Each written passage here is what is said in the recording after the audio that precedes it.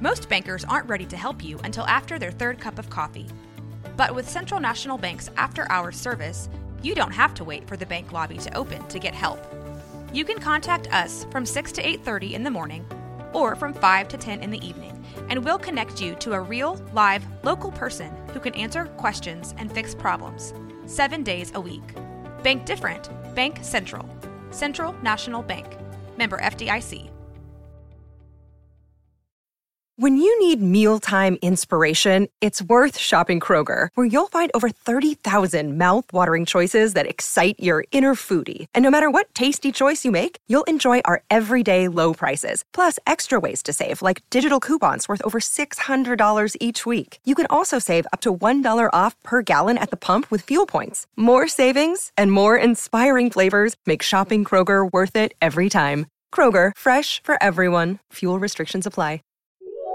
This is a Rogue Media Network podcast. This is 365 Sports, powered by Sikkim365.com. Waters, top 5 toughest schedules of the Big 12. Suggested by Emery Winter. And by suggested, I mean he really strong-armed me into this.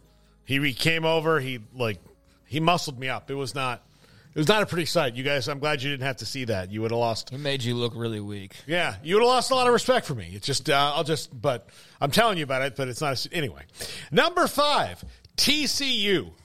This one, look, Dave, at Stanford, we don't know about Stanford, but, UCF with KJ Jefferson is going to be interesting.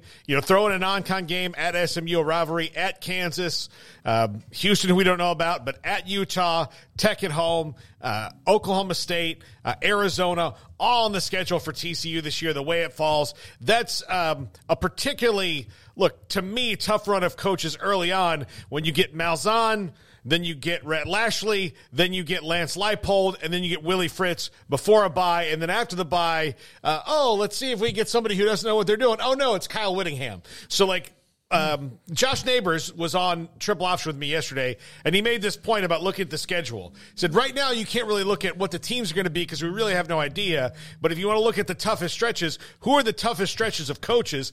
And that, to me, is a pretty tough stretch of coaches. Yep, that's a good one. As you were naming them up, I'm like, okay, that's going to be done, and then no. And then you bring up Utah at the end of all that. I didn't even mention that after Utah is Joey McGuire, Dave Aranda, Mike Gundy, all back to back to back. I'm just saying, to start that out, they've got a good run of guys who've had success. Yeah, they get a late bye week, so they'll have that in mid-November and only have a couple of games after that bye week, I guess, to lick their wounds. But then that still is going to Morgantown and then hosting Utah. So, yeah, that's a pretty tough-looking schedule. I haven't had time to pour through all of these. And like you said, we don't even know who's going to be good or not. I mean, we got a loose idea, but as far as how formidable are they really, that remains to be seen. But, yeah, you can have a pretty good guesstimation on some, and so that run of coaches, like you said, and just the names there, that's a little bit daunting, but I also know that there's going to be a lot less travel involved for UCF, or at least some less travel, so that maybe plays in their hands a little bit, but yeah, that's a tough-looking schedule. Yeah, so for TCU, number 5. Number 4... Yeah. Oh, you're talking about TCU. Yeah. Shoot, my bad. I was looking at UCF. My bad. Yeah. So they got Arizona and Cincinnati, or road trip to Cincinnati to close it out. So a couple of the relative newcomers. But yeah, you're right. That stretch there in the first 6 weeks of UCF, SMU, Kansas, and Houston, and then that second leg of Utah Tech, Baylor, Oklahoma State. I mean, that's a good little 8 games out of 9 weeks that'll be interesting for them. Yeah, and again, this is without knowing what the teams are going to be. Look, for all we know, Baylor could be bad again, or they could all of a sudden, all this could work. And their trend was down in 20, up in 21. Looked like they were going to follow it up, but then down in 22. And then when they followed up with last year, that was just now the trend is over. So who knows what it is. Number 4, Houston. Look, you talk about coaches. The first 2 they got to play are Barry Odom and Brent Venables, so that's pretty good right there. Look, they lost to Rice last year, and they play them, obviously. Then here's the run of coaches they have. Matt Campbell, Sonny Dykes, Lance Leipold, Whittingham, Kleiman, back to back to back to back. That is a sledgehammer of coaches, especially that. That's my word, not yours. Yeah, especially in particular after the bye for them when they get Kansas, Utah, Kansas State back to back to back. For a team that's going to be in the first year of a head coach under Willie Fritz, that is a really tough stretch between the byes. Yeah, I'm excited, though, to see Houston with a change at the top. I didn't mind Dana Holgorsen just in general following the guy and watching him, but I know when he's the head coach of your program, it's a little bit different, and so he seemingly worn out his welcome down there in H-Town, and so a lot of excitement about Willie Fritz and what he can do, and obviously the man's got some skins on the wall, and now he's got a bit more to play with in terms of resources and location and things like that, being back in the state of Texas. Not that New Orleans was a bad spot, but being back in Houston is a big deal, I think, with all the familiarity that he has and the options that they'll have down there. So, it's a fun schedule for year one for Willie Fritz, so I'm very excited to see how quickly he can get that thing strumming along. Yeah. Number 3, Iowa State. This one's different because they have both their byes are earlier in that their first bye is week number 3. They're the only school that has that in week number 3. And look, they play Iowa right before it, so that's probably good because that game is usually really, really physical. It's a huge rivalry game. And look, that's one that they don't usually come out unscathed, no matter how good or bad anyone's offense is. Then what really sticks out to me is even after that first bye, Arkansas State, Houston, Baylor, not teams you really know a lot about. At West Virginia is going to be tough.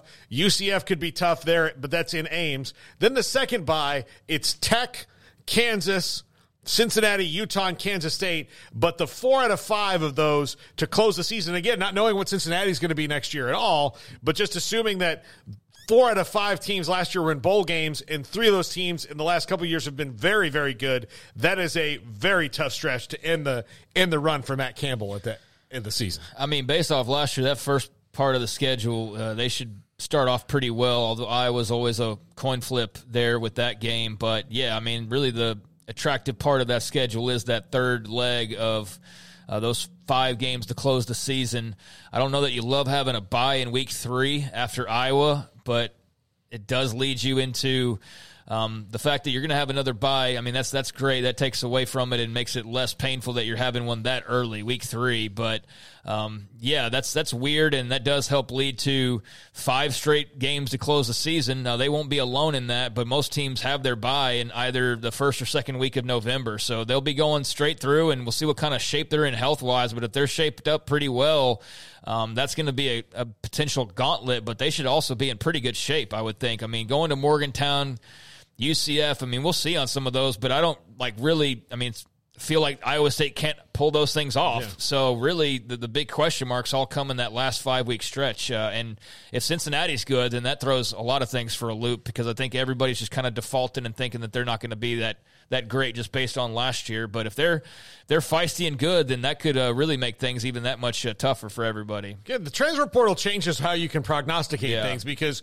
you don't know who they've picked up and gotten rid of that's like changed the whole team dynamic to take a team that wasn't very good to one that, look, a team like Cincinnati doesn't have to be 9-3 to be dangerous. If they're 6-6, they can be dangerous based on last year because they're going to get more wins than they did. So inherently, they're more dangerous than they were a year before. You just hope you're not one of the teams that gets caught in the improvement of Cincinnati or a team like that. Same with Baylor. Like, we don't know what they're going to be, but you don't want to be one of the teams that's like, oh, this team won 3 games last year. Now they've won 7. We're one of the 4 that they used to improve. Like, that's where you don't want to be. Number 2, BYU. Now, start the season on the road at SMU on a Friday, which is going to be a tough place to play. At Wyoming, which we've seen can be a black hole for some people when they go there.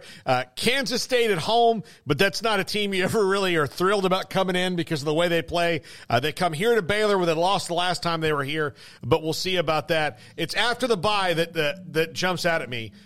You've got Noah Fafita at Arizona. You've got Mike Gundy at Oklahoma State and a team with Ollie Gordon that's going to come right at you. And then at UCF and KJ Jefferson. Before finishing out with Arizona, Kansas State, Utah, Kansas, Arizona State, and Houston. Now, those last 2 are kind of, but at Utah, Kansas, those are going to be tough. And where I don't want to play Arizona State in Jaden Rashada's second year is probably late in the year if they start to gel as a team and get confident with some of the players that Kenny Dillingham has brought in there. I would rather play Arizona State early in the season in September and not want to play them in November, because if you're worried about the upset specials late in the year, I would think Arizona State could be a team that in Kenny Dillingham's second year, weeks 9, 10, 11, and 12 could jump up and bite you. Yeah, we'll see. We'll see on that. I mean, they've got some potential, but I'm not buying into that just yet. I mean, but you do have to leave room for that possibility. I guess that's better to cross that bridge when we get there, because that's so late in the year. That's so far from now. But looking at it on paper, you aren't that worried about it, quite frankly, if you're BYU, even though it's in Tempe. So, yeah, I mean, I think a lot of that second half of the schedule will just depend heavily on how the first half of it started out and how many games you're trying to win to just get to a bowl game after not making one last year after starting off so well. So you definitely want to avoid that. But if they start off well this year, I think it sets up relatively okay for them. I mean, Utah is a game you'd say right now, you'd go, that's a loss. You'd say Kansas, you'd probably say that's a loss. But a lot of these other ones, Oklahoma State, I'd probably say that's a loss. But outside of that, in that second half of the schedule, I mean, you never really know because you don't quite, again, know what you're getting. But that first half of schedule at SMU, at Wyoming, K-State, at Baylor, 3 road games in your first 5, that will be a stretch where you're going to start off 1-0 because you're going to beat Southern Illinois. But if you're not freaking careful, man, you go in that first bye week at like 1-4, which would be insane, but that's entirely possible. So, yeah, that's going to be interesting to watch those first few weeks. And number 1, for the second year in a row, West Virginia. And that is due in large part because there are only 2 non-conference games in the entire Big 12 schedule. I mean, and feel how you want to about Mississippi State. I'm not trying to dog them or Nebraska. Again, we're still seeing. But the 2 best non-conference games are at Oklahoma for Houston and Penn State at home for West Virginia. Like, those are the 2 kind of jewel games of the Big 12 non-con schedule. So West Virginia starts out with Penn State. Look, they're at Pitt. Like, that rivalry is back, and it'll be, they won it last year. And more power to them, but you kind of never know how that game's going to go. Kansas, then the bye at Oklahoma State, Iowa State, Kansas State, at Arizona, at Cincinnati, Baylor, UCF, and Tech to end the season. So of their entire schedule, they only play 4 teams that weren't bowl teams last year. All the rest is really, really good. You've got some really good quarterbacks in that stretch. When you talk about Fafita and Daniels, potentially, KJ Jefferson, Baron Morton, Avery Johnson, all of that on the schedule there. Plus, they got to play Ollie Gordon, and they've got to deal with Penn State right off the bat. So a super tough schedule and a rivalry game that is unpredictable every single year. Every single time they play it. Worked out okay last year. I mean, for all the talk about how tough it was, they managed that just fine and won, 8 games and all was said and done, I believe. I double-check on that. But, yeah, I mean, Penn State at the very beginning will be one of, if not the best non-con games for sure. And like you said, Pittsburgh's always a rivalry game of interest, and so that one will have some extra heat on it as well. So, yeah, they'll be pretty well tested, I would think, in the first 3 weeks of the season heading into Big 12 play. But, yeah, that's a team that's got a lot of confidence, I think, going in. I don't know how hot the seat is for Neil Brown this year because last year he was clearly coaching for his job, pretty much it felt like week to week, almost. Not that he was going to get fired midseason, but I don't know. If things had gone off the rails pretty badly, maybe he would have, just because the heat was turned up so hot. Now it's died down a little bit, and I don't know what the expectations are, except for that they expect to be better because a lot of those guys are coming back. So, yeah, very intrigued by those first couple of non-con games, and then I think that'll be able to let us kind of reset our expectations for then what to anticipate from the Mountaineers when Big 12 play hits. But, yeah, that's definitely one of the teams that you've got to throw in there when you're talking about contenders. I think that's only fair, and it's unfair to leave them out based on what we saw last year. I am now getting a headache thinking about having to do the Big 12 media poll. I don't even want to think about it. But West Virginia. Could be digging ditches. West Virginia, I screwed you last year. Let's go pave roads. Absolutely. All right, so thanks to Jack McKenzie. Also, Emery Winter, who's working on 365 Sports for the best segments and interviews that we do every single weeknight. Thanks to our sponsor, all across the board, from the time we say hello at 3 o'clock when Garrett hits the open until we say goodnight. Also, Garrett Ross, great stuff as always. Craig Smoke, Paul Catalina, and I'm David Smoke. Thank you for those in the chat, the text line. Had a couple of those came in today. And those who listen and or you maybe watch on Sikkim 365 app, I don't mention that one enough. Until tomorrow, we'll be back. Paul's Triple Option at 1. Also tomorrow at 3, this show. Still more from Big 12 analyst and maybe AFCA President Craig Bull, former Wyoming coach. I'm David Smoke. Good night.